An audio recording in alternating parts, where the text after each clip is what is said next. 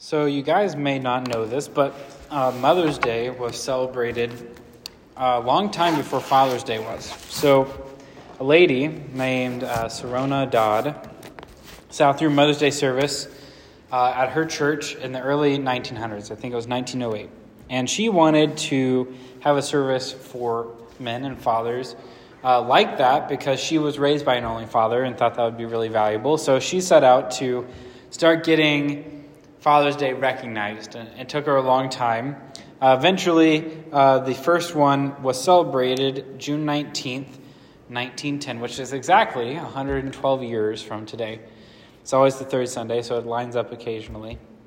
But it wasn't until 1972 that Richard Nixon signed a proclamation making Father's Day a national holiday. So it took a long time for it to be recognized, 58 years after Mother's Day became an official holiday.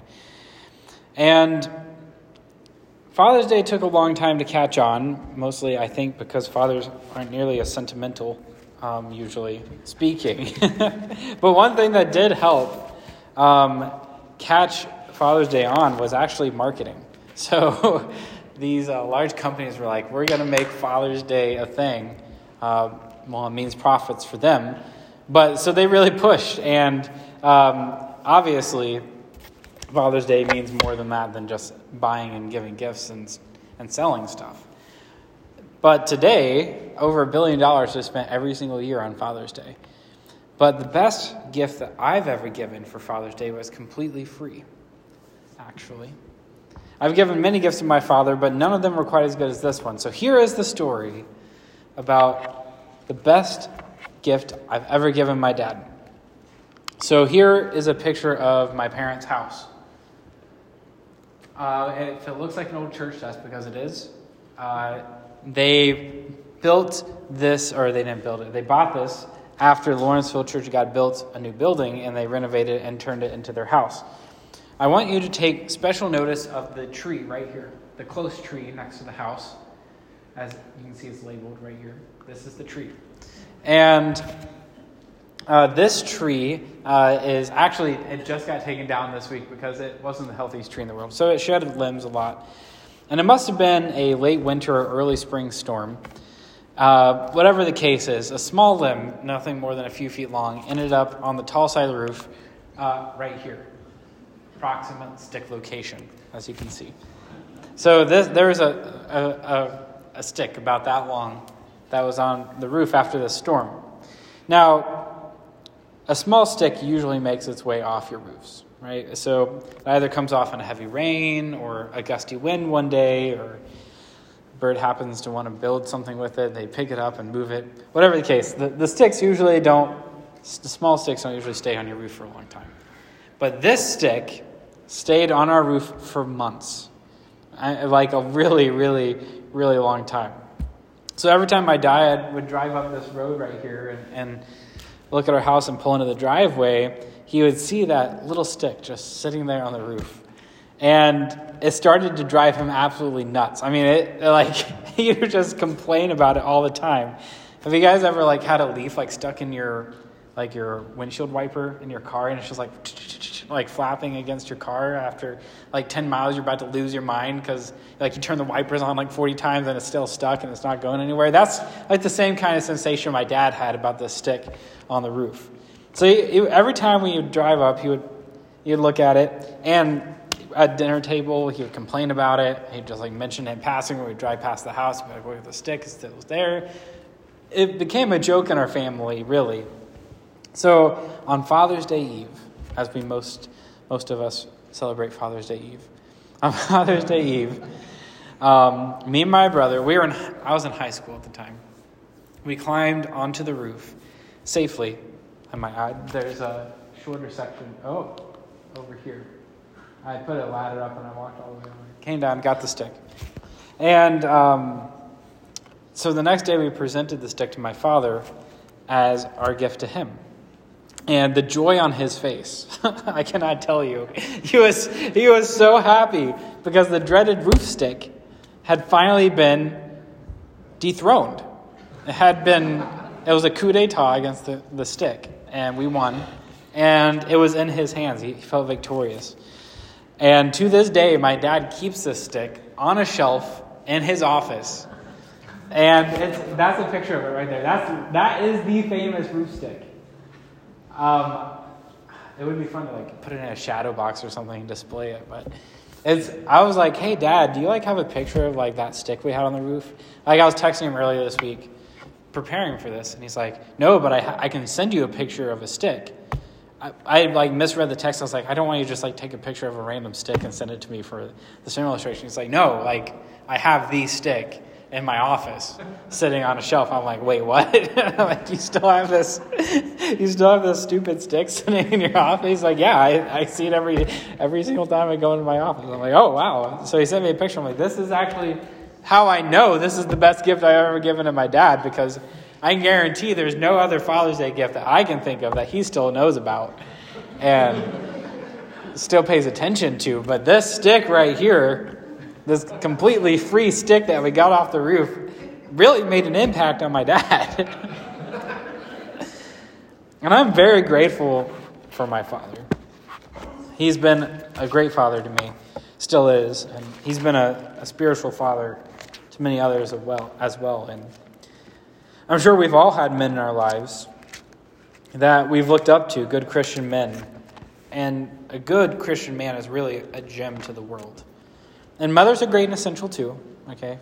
Not digging on mothers here. But there is something special and necessary about fathers, both in parental roles and spiritual roles. So today I want to take some time to honor and encourage the men of our church by speaking specifically to their lives and looking at some of the Bible passages that are written directly to them. And what we're going to be doing is mostly in Psalms today.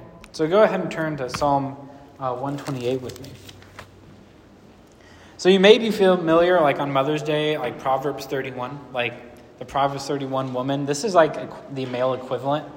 Psalm 128 is kind of this, talking about this ideal man and what his life looks like. And you'll notice as you get to Psalm 128 that at the very top it says a song of ascent, which actually you'll see this title from Psalm 120 all the way through 134. This range of psalms all start with a song of ascent. And to understand the title on the psalm, you need to know that Jerusalem, the holy city of the Jewish people, is actually set on top of a hill. I mean, it's not like a mountain, but it's a good hill. And 3 times a year, during the 3 main festivals, 3 main feasts, the Jewish people would come from all around, and they would gather in Jerusalem, and they would worship in Jerusalem. And on their way into the city, they would obviously need to ascend up the hill. They would literally just walk up the hill. And so these songs, called the Songs of Ascent, traditionally were sung during this journey. As you'd be coming into Jerusalem, they'd be sung as you're coming into worship. And some traditions even think that these songs were sung by priests as they ascended the steps of the temple to go be in the presence of God. So keep that in mind as we're reading this psalm, that this message was so important to the Jewish people that it was such an important aspect of their traditions that they immortalized these truths into song, and that they would sing them year after year as they came up. And so these psalms reflect the truth of God, his commandments, and his desires for our lives, ranging from 120 to 134. But this one specifically, Psalm 128, is addressed just to men and talking about fathers. So keep that in mind as we look at it. Go ahead and look at verse 1 with me. How blessed is everyone who fears the Lord, who walks in his ways. So the first thing that might strike you is the word fear. Now, the fear of the Lord isn't the same thing as a fear of snakes, spiders, or clowns. Who's afraid of snakes? Who's afraid of spiders? Just doing a poll here. Who's afraid of clowns? Are you afraid of all of them? Did you raise your hand 3 times? Okay. Okay. It's good to know.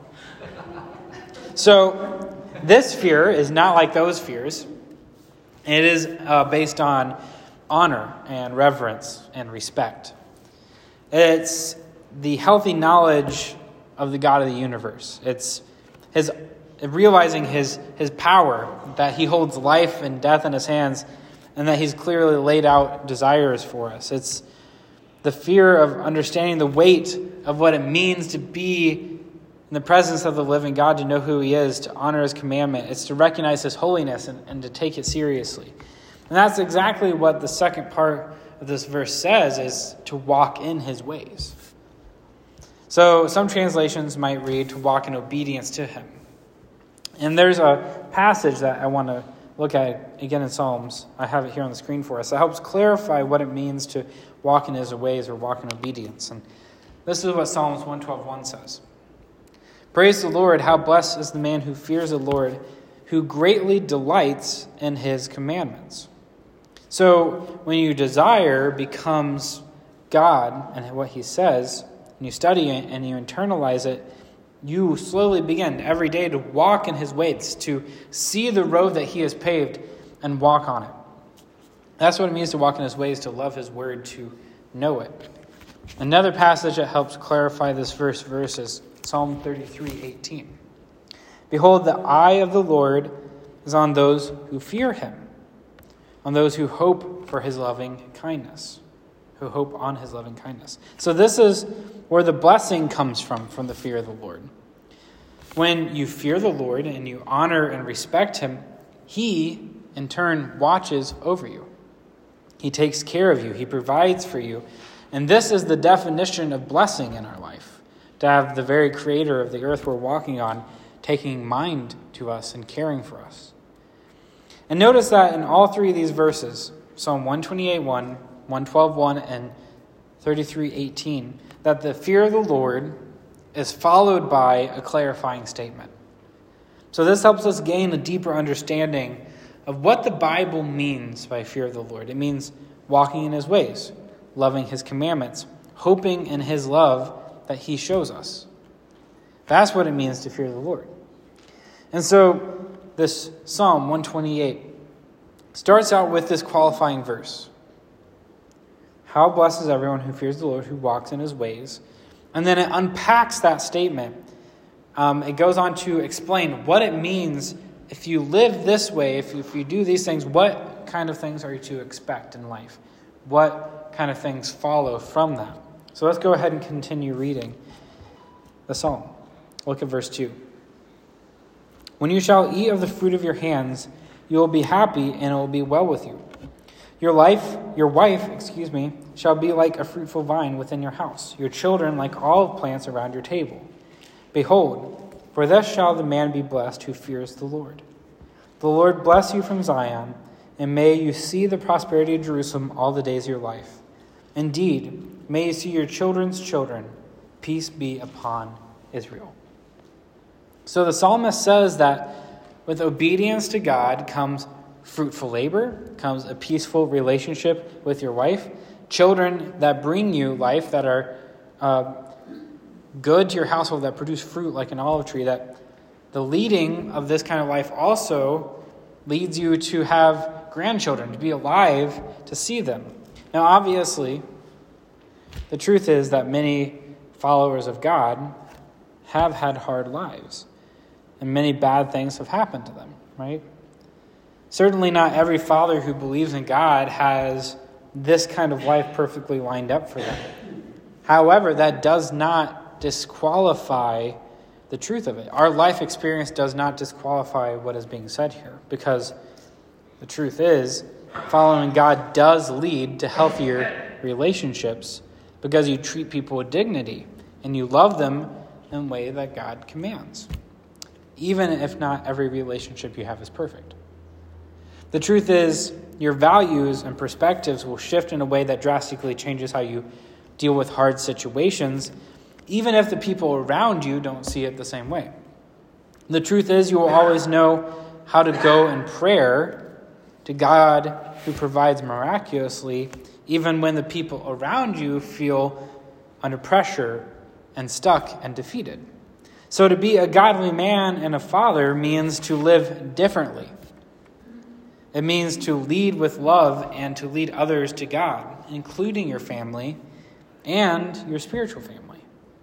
It means choosing God's ways over the ways of the world. I mean, in Joe's small testimony he did today in the Bible Impact, he mentioned a lot of guys who just kind of happened to fall into his life and lead him in the direction towards God. And he wasn't even sure what was going on. And then in retrospect, you look back, you're like, wow, God worked in these men to change my life.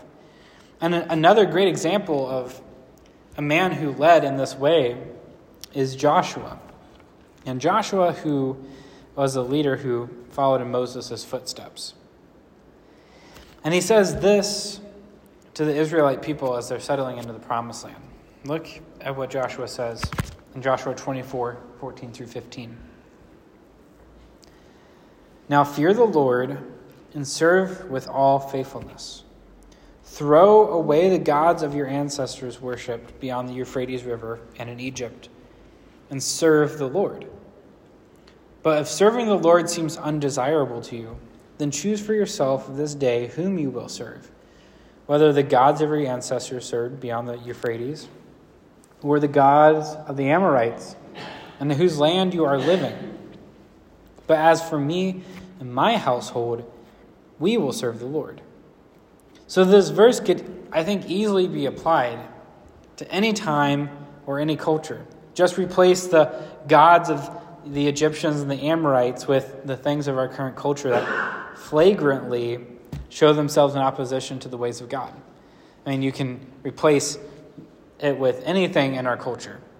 You're like, that's not what God says. And so the choice has always been and will always be God or another way, right? And as men who know God, it's our job to choose God and to lead others to follow him as well, to choose him. So this isn't a big theologically heavy sermon, but it has simple truths, and I want to recap those again, just so that we're all clear on what we are expected of, what is going into being a man of God. Number one, your focus should be on God. So before your job, before your wife, before your children, before your hobbies, certainly before your hobbies, before anything else, comes God. To fear him, to respect him, to know him, to love him, to make him the center of who you are. This is just the first thing that we need to focus on. Not just men, but all of us need to get that right. And now women, I'm about to say something you might disagree with, but I think God has given men a unique ability to focus. Okay? So if you've tried talking to your husband and it's like talking to a wall, you may be thinking I'm crazy, but that's because we're really good at focusing. So we might be fixated on grilling the burgers, watching the sports game, taking care of our bonsai trees, as like many of us do. And unfortunately, that means sometimes we miss when people tell us important things like the plans that we have for the week or who we're talking to when and those kinds of things. But that's, I think, because we have this unique ability to intently focus on one thing, right? And so everything else kind of gets blocked out. It's like putting on blinders, and we can just laser focus. And I think we should use this natural ability to focus intently on one task, which is God. To block out everything else for bits of time and just really look at God and what he says. Which leads us to number 2, is the realization that you are on a mission to know God. You have a mission to know God. The passages that we looked at today make it clear that there is a choice to walk in the ways of God, to love his commandments, to hope on him. And all of that is impossible unless you put serious time dedicated towards those goals. Don't let your pursuit of God turn into that household renovation that you've been doing for the last 2 years. Don't let it be that car sitting in your garage, that project car that you love, or that to-do list that keeps getting bigger, right? And I'm just as guilty as anyone else. And I know that we all have good intentions.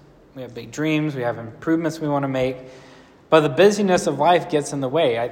Joe and Trina, again, you're like, as you were talking this morning, I was like, that's great, because that's exactly what I'm going to say, is that busyness does get in the way. You realize that you don't have, as Joe said, 2 minutes to give, right? And where does God fit into that equation? If you don't protect your time, if you don't fight for your time to pursue God, it's going to get swallowed up by everything else that comes into life. If you don't protect that time, it means that you're not going to be the kind of people, the kind of men that the psalmist honored so highly, that the people of Jerusalem 3 times a year would come into the city singing about. I know I want to be one of those men, and I'm sure you do too. So take some time this week. Number 3, take some time this week to honor the men in your life. I think we have a lot to owe the men who have been there for us and who are there for us every day. And I know a lot of what gets done goes unseen and unappreciated. So let's make an effort today to go grab the metaphorical stick off the roof and show the men in our lives that we love them and that we acknowledge them. And let's help them be the men that God has called them to be. Please pray with me this morning. God, you are a good Father and the perfect example for us. So I just pray that we become people more after you, who desire to be like you and your Son. I thank you for placing in our lives those good examples of godly men that we have to rely on, that instruct us and teach us and love us. I pray that you allow us to honor them and honor you. It's in your Son's name we pray. Amen.